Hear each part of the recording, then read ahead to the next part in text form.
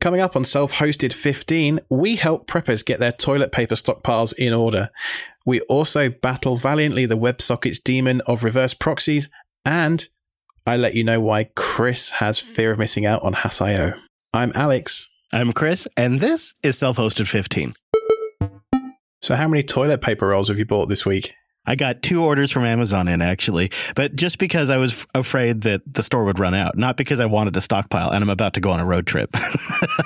You're such a hoarder. I'm going to Denver, and I don't want to run out halfway. This is the thing, right? So I was recently buying some parts to flush the coolant on my truck, and I had to buy 6 gallons of distilled water to do it. And the woman at the checkout looked at me like I was some crazy zombie prepper man. And I'm like, no, I'm just flushing the coolant on my truck. I'm not trying to be a hoarder here. Yeah, what would you be using that for? The thing is every time I'm leaving for a trip, I wish I had some sort of inventory management system. And I got a sense from the audience this week that they were feeling the same way. You know, whatever they might be prepping for. Yeah, I mean, it's no secret at the moment that the world's going coronavirus mad. And I think it makes sense to have some stocks of different sorts of provisions, you know, tins of beans, rice, batteries. Yeah, all that kind of stuff, right? The issue with buying so much stuff at once, though, is that it's really hard to keep track of when that stuff's going to expire and go bad in your cupboard. So I was browsing through the Home Assistant add-on store last night, and I saw Grocy, which is spelled Grocy.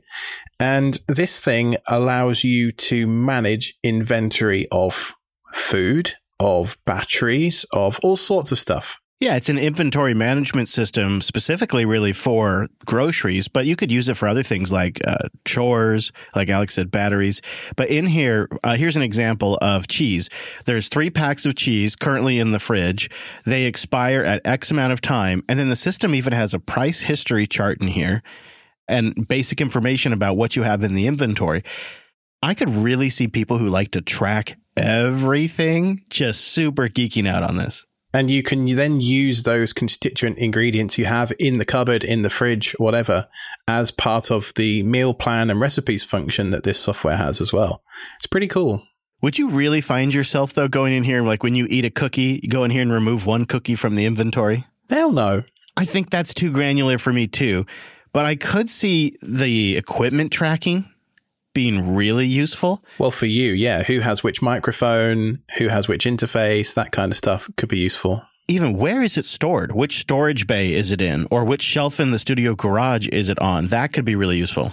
Or for you, which house? Is it in the one in wheels or is it the one that's bolted to the earth? Absolutely. Like right now, we're trying to pack up things for the trip to Denver in the RV. And I realized that the heater I use while I am off grid it's in the garage here at the studio. And I almost left without it. And if I had a system like this, it's like checklist to the next level for me. And I could totally use that check in, check out for those kinds of important things. And you could put serial numbers in there. So if, God forbid, you needed that information for insurance purposes, it's all in one place. And of course, it's self-hosted, Grocy. We'll have a link in the show notes. The cool thing is if you go to their website, demo.grocy.info, they have a live link there with a demo account and data in the inventory for you to try before you set it up. I don't know exactly what the setup process is. I didn't try it yet, but I did find a guide. And I also will have a link in there to integrating in with Home Assistant. That might just be the better way to go.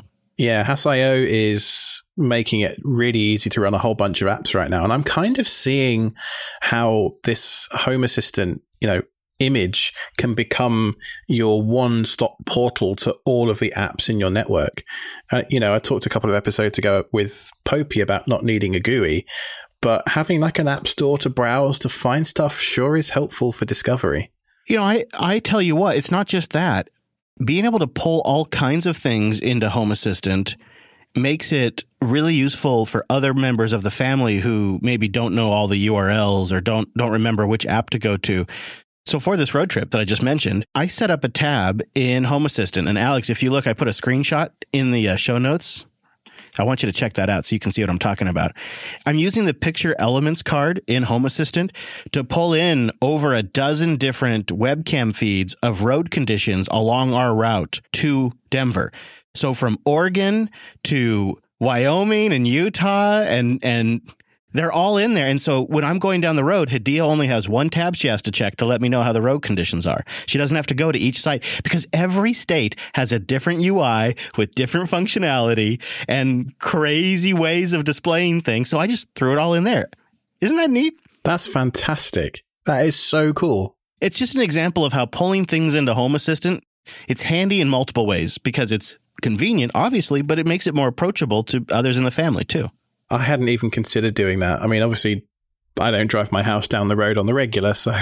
Yeah, but now we just have one tab in Home Assistant. We check and we get all of the road conditions. And then if there's one that looks particularly bad, she can tap that and she will get the name of it. And then we could look it up more. We'd probably go to their website or go to their app.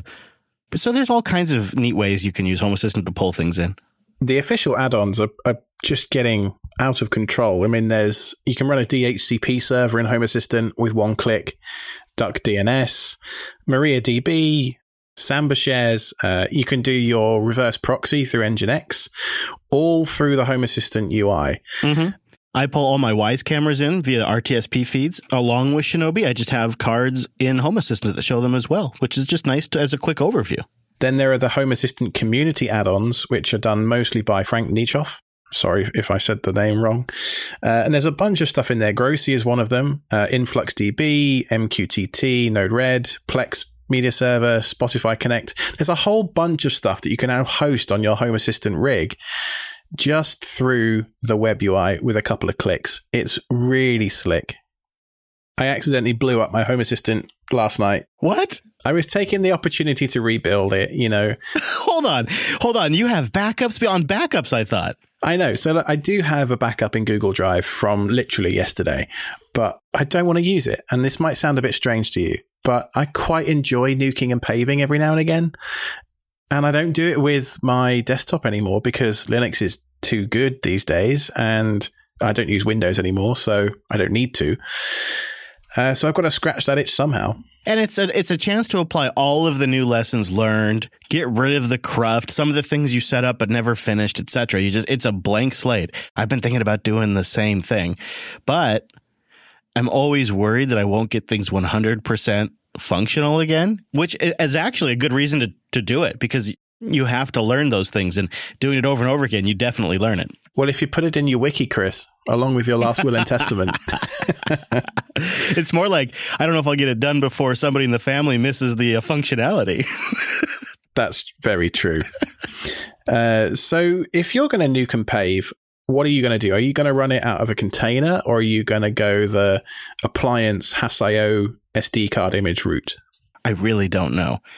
I very much appreciate the simplicity of a very base, simple OS I know how to manage, a Docker container that is just the application, in this case, Home Assistant, and it's a very simple setup that is reliable. However, every time you talk about these Hass.io add-ons and the community stuff, I'm like feeling FOMO. I feel left out. I'm like, I wish I could try this stuff. And I know there's kind of a way I could do it, but the fact that I don't even fully understand what that way is just sort of a barrier. There is. It removes the barrier to entry. It's just a bunch of stuff you click, and I don't know, like I haven't really found any downsides to doing it this way other than I have less control over how the container itself, and I guess by association, the other kind of containers are spun up, but I actually don't mind. You know, it's a dedicated VM on my ESXi box downstairs, and it just does the job. I occasionally have to increase the disk space, but other than that, it's been bulletproof reliable. That might be it for me, is I'm not necessarily doing this in a VM. I'm doing this on hardware that is doing many other things. It has many other containers that are doing important functional work, and I don't really have a VM to dedicate or a box to dedicate to it. I don't think you need one. So in the name of science, I believe, Chris, you should try Hass.io, because I think once you do, you'll be like, this is really easy to just do a whole bunch of stuff. Okay. Now you're speaking my language. You could do it the other way. And as an experienced admin, I think there's a lot of value in knowing how the nuts and bolts under the hood are working. But sometimes time is your enemy, and this is less of an enemy. And if it's something that's popular, I should probably have some experience with it just to round out my ability to comment on it. Dang it. The old do it for the show excuse. Why don't we answer a couple of questions? This is a good episode maybe to take a pause and answer some questions that have rolled in, because Kyle has one sort of along this theme. He says, hey guys, big fan of the show. I've learned a lot so far. Do you have a tutorial or a guide you recommend for setting up a reverse proxy? I'm open to all options, Nginx, Trafic, etc., but I want a quality guide since I'm exposing stuff on my network to the internet. Thanks, Kyle. That's such a great point. I don't run my reverse proxy as an add-on in Home Assistant. You can, and it integrates really nicely, and it has Let's Encrypt automatically generating your SSL certificates and all the rest of it. I run the Linux server Let's Encrypt image on my main media VM, which is a separate VM from where Home Assistant runs. And that VM has about 20, 25 containers running on it, and it uses the local DNS of that Docker daemon to resolve the containers on that host. So I don't have to open a bunch of ports from those containers to be able to be seen by the reverse proxy. Now, that sounds great until you start trying to run services that are no longer on that box, like Home Assistant. And I ran into an issue last night with WebSockets. So I had the reverse proxy configuration working just fine. And then I loaded up Node-RED, which is one of the add-ons. You click the button, you install it, and it would load. But then the actual, I don't know what you call it, I guess the sockets underneath the WebSockets on the page wouldn't connect. And I thought to myself, how do I isolate this issue? Because, being a troubleshooting sort of chap, I like to understand where the problem is. And you think to yourself, right, is it the reverse proxy? Is it Node-RED? Is it Home Assistant? And you can isolate these things by going to the IP address of the server instead of the reverse proxy URL. So in my case, that was 192.168.whatever. And it worked perfectly. So I'm like, okay, cool. I now know it's the reverse proxy. Didn't help me find the answer, but I knew what the problem was.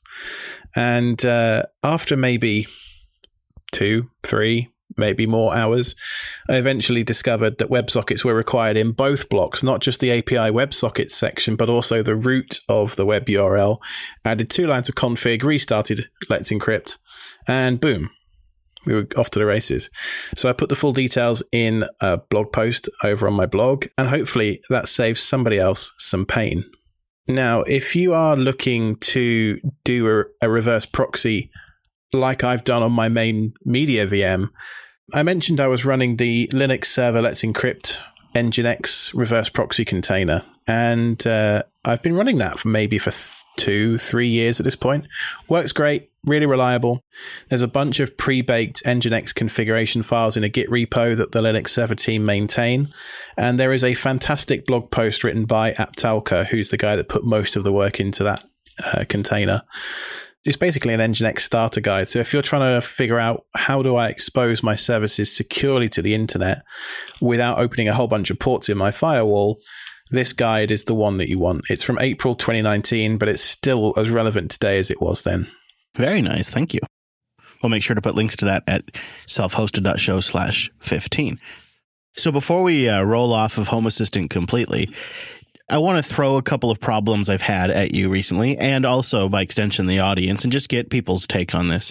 I have a problem in Home Assistant where my automations from time to time just crap out. The one where it really matters is I have temperature sensors that are monitoring the temperature consistently.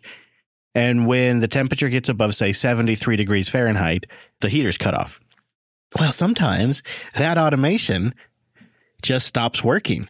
And so I'll wake up in the middle of the night and it's like 85, 90 degrees in my bedroom and we're roasting because the automation failed. I don't know what that is. And then recently, my wife's phone and my phone using the Home Assistant app for iOS stopped connecting to our Home Assistant instance.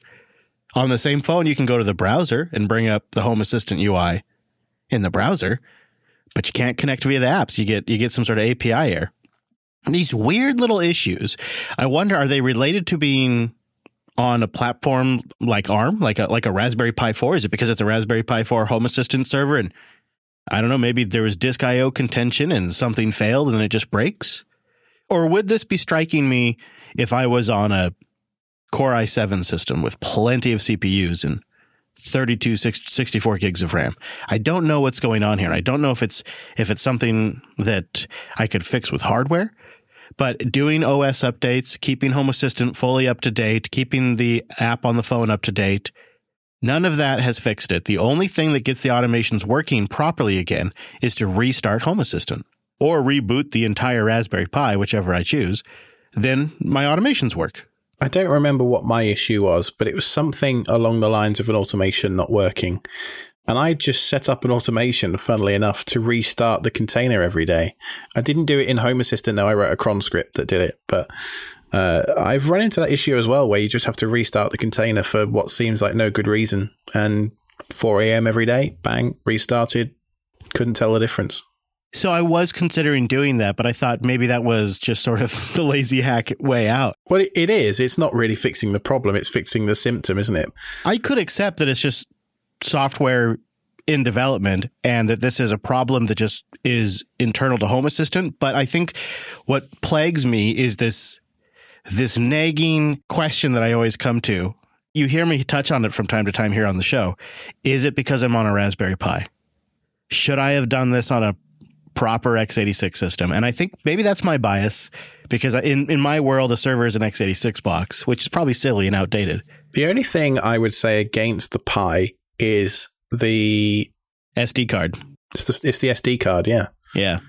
I don't really like the fact that a production, and I say air quotes, production machine is running off an SD card. That just doesn't.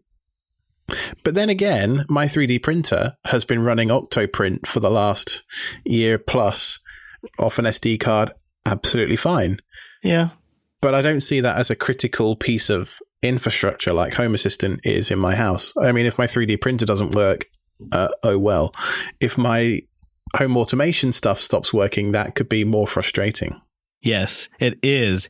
And especially the more you end up relying on it. And I can hear a lot of people writing in right now. I can hear their keyboards, their mechanical keyboards clacking, telling me to get XYZ ARM box and that it's so much better than the Raspberry Pi. But the truth of the matter is I think if I was going to jump off of a Raspberry Pi 4, I think I would jump to one of the x86 boxes that Wendell mentioned last week. It just seems like a better way to go.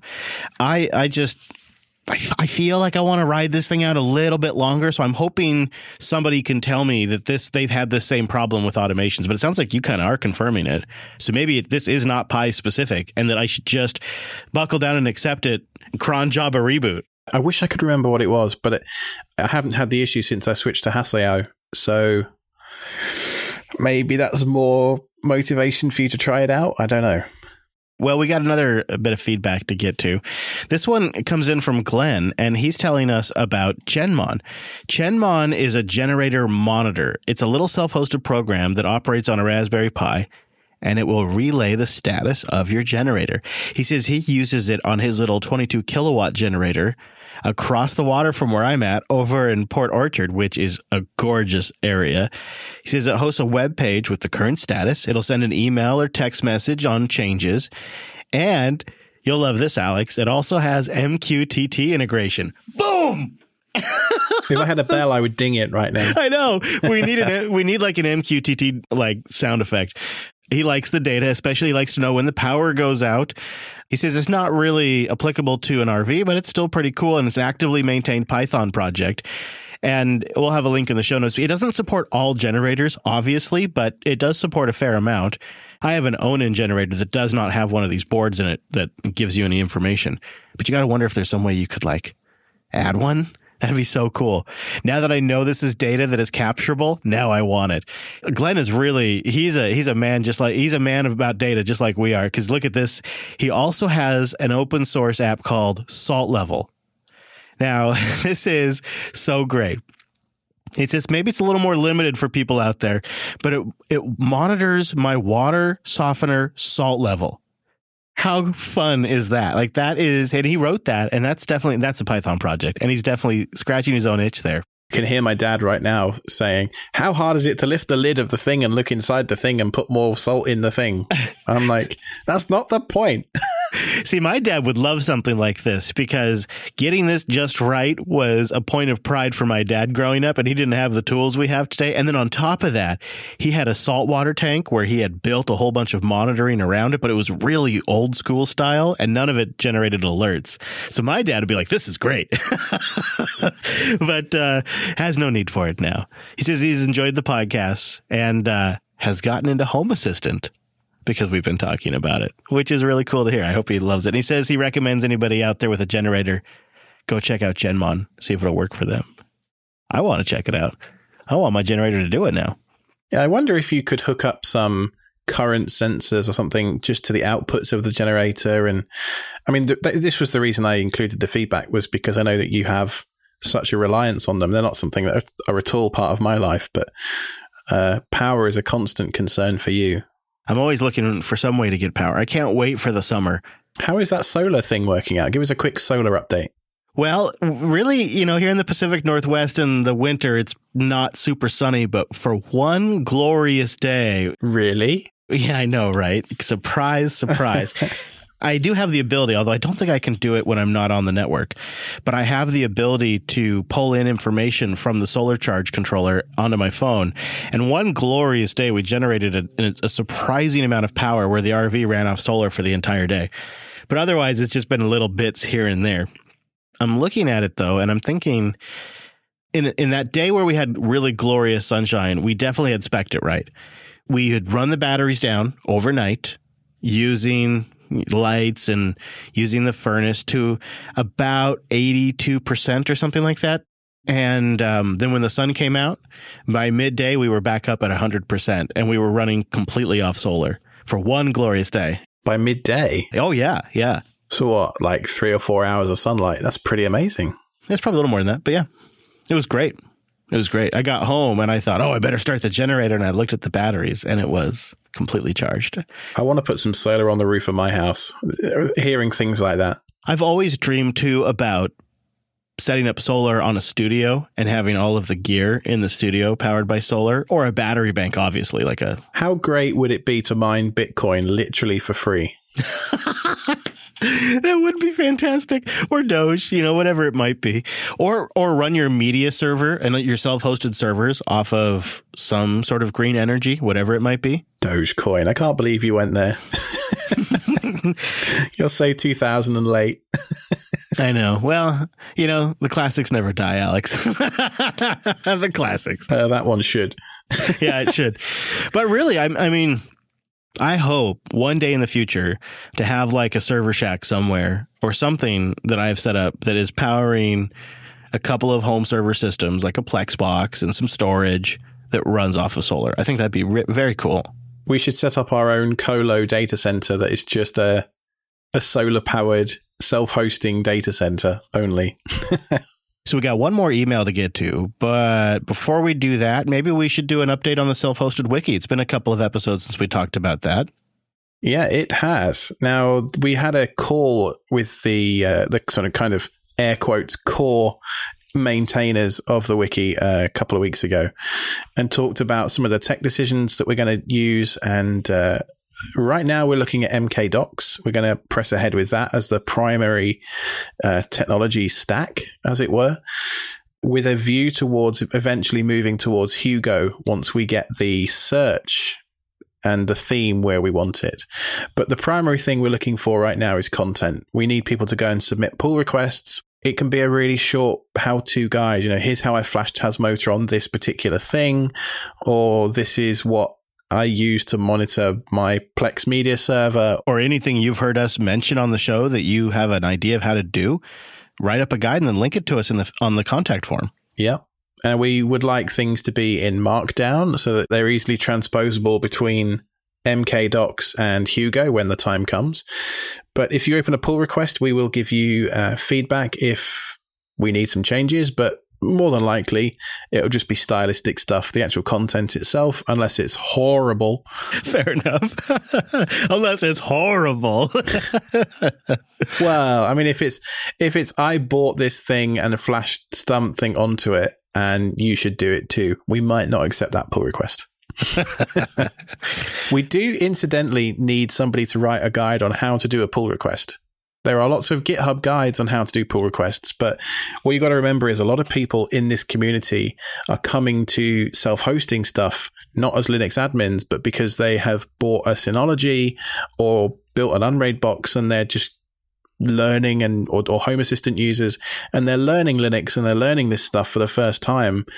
And they may not be familiar with stuff that, as part of my day job, pull requests is, something I do every day. And whilst I could write a guide, I would love a beginner to write a guide, because a beginner's eyes are always going to be a lot wider than mine. And I think ultimately that's going to produce better content for everybody. Great point. That is something we should try to keep in mind and make this as accessible to as many people as possible. All right, sir. I know we've got one more email into the show today. Do you want to get to it? Yeah, you're a Windows guy, right? At least for the last week. Yeah. So Daniel Braun writes in and he says, "Hey guys, I've been planning to move my company off of Windows Server. Hooray! Now, the problem is that I'm in a remote area and to get support out here is a bit difficult, which is the reason I went with Windows in the first place. I know my way around Linux, but I don't really have the time to manage the server." That's a tricky question. Yeah. What would be the distro and application you would recommend for Active Directory, file sharing, and Exchange? Thanks, PS. I really enjoy the show. Keep it up. Boy, I don't know if Daniel's going to want to hear this, but I think maybe he should consider sticking with Windows. Yeah, you can't just build a box and let it rot. You do have to do some stuff to it every now and again. Yeah, and if the core functionality you want from that box is Active Directory, I mean, you could definitely do it with Samba and LDAP. Absolutely. I have done it. Yeah, or FreeIPA is another one, and Red Hat seller product IDM that does it if you want to use that. But yes, if you've already got Windows and you've already got Active Directory set up, my first inclination would probably be, even as a Linux guy, would be to stick with what you've got. Yeah.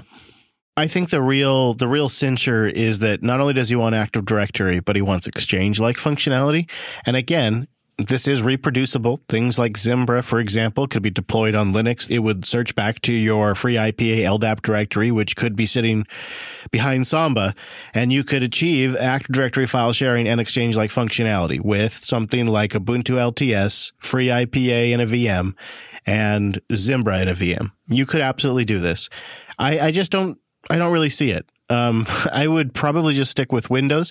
Keep in mind, too, I just got done with the WSL Conf, the Windows Subsystem for Linux conference, and something that was made clear to me is that this is coming to Windows Server as well. And so certain functionality like Ansible management, Kubernetes support, and even SSH, it's just going to be table stakes for Windows Server soon. And it's going to be simpler and easier for Linux guys and gals to manage a Windows Server. And I wish I could tell you, Daniel, this is the time to do it, because I made a living for a long time going in as a contractor and migrating people's Windows servers to Linux. But I don't think this is the one, sir. He could look at how he has it set up, perhaps make it more manageable by having the primary systems in a VM and have the base system be the virtualizer where you can do snapshots and things like that. So there's ways you could go about this, and that base system could be a CentOS or an Ubuntu LTS machine. Don't forget, though, every time you add a layer, you also add complexity. So unless you are familiar with that kind of stuff, just be careful. And I think because you've written the phrase, I'm planning to move my company, I don't know whether it's a small business or whether it's a big one. I'm assuming it's sort of small to medium size. I'm assuming that it's probably you that's in charge. So just remember that when you get the phone call at 2 a.m. that something's on fire, you don't want to have to wade through 9 layers of virtualization and abstraction to fix what would be a simple problem if you were just running on that host, bare metal, so to speak. And honestly, it might just be worth waiting a little while. As crazy as it sounds, there are entire organizations now that operate without something like Active Directory. And I know that sounds nuts, but it's becoming the new normal, and hosted services, or ones you can host yourself, are a big part of that. And there's a shift happening in the industry. And if you just waited a couple of years even, you'd probably have a much clearer signal in which direction that's going. Yeah, that's a great point. The DevOps movement is really bridging that gap, and a lot of developers now are deploying their own authentication services that mean that single sign-on is a service that runs on a Kubernetes cluster somewhere, and you can do a bunch of interesting stuff there. I don't find it very interesting, but some people do. Some of you guys do, yeah, and they're out there. If you want to get your question into the show, selfhosted.show/contact, or on Twitter, or on the Telegram in our Jupiter Broadcasting Telegram channel, #AskSSH, and then put your question in there. We'll try to keep an eye out for those and incorporate them in future episodes. We have a lot of questions that come in, so from time to time, we try to incorporate them in. Absolutely. And thank you very much to everybody that wrote in. And don't forget about Alex's reverse proxy setup guide at blog.ktz.me.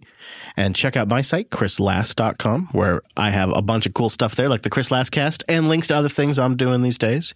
And last but not least, check out the show on Twitter at self-hosted show. Stay safe, wash your hands, and that was Self-Hosted episode 15.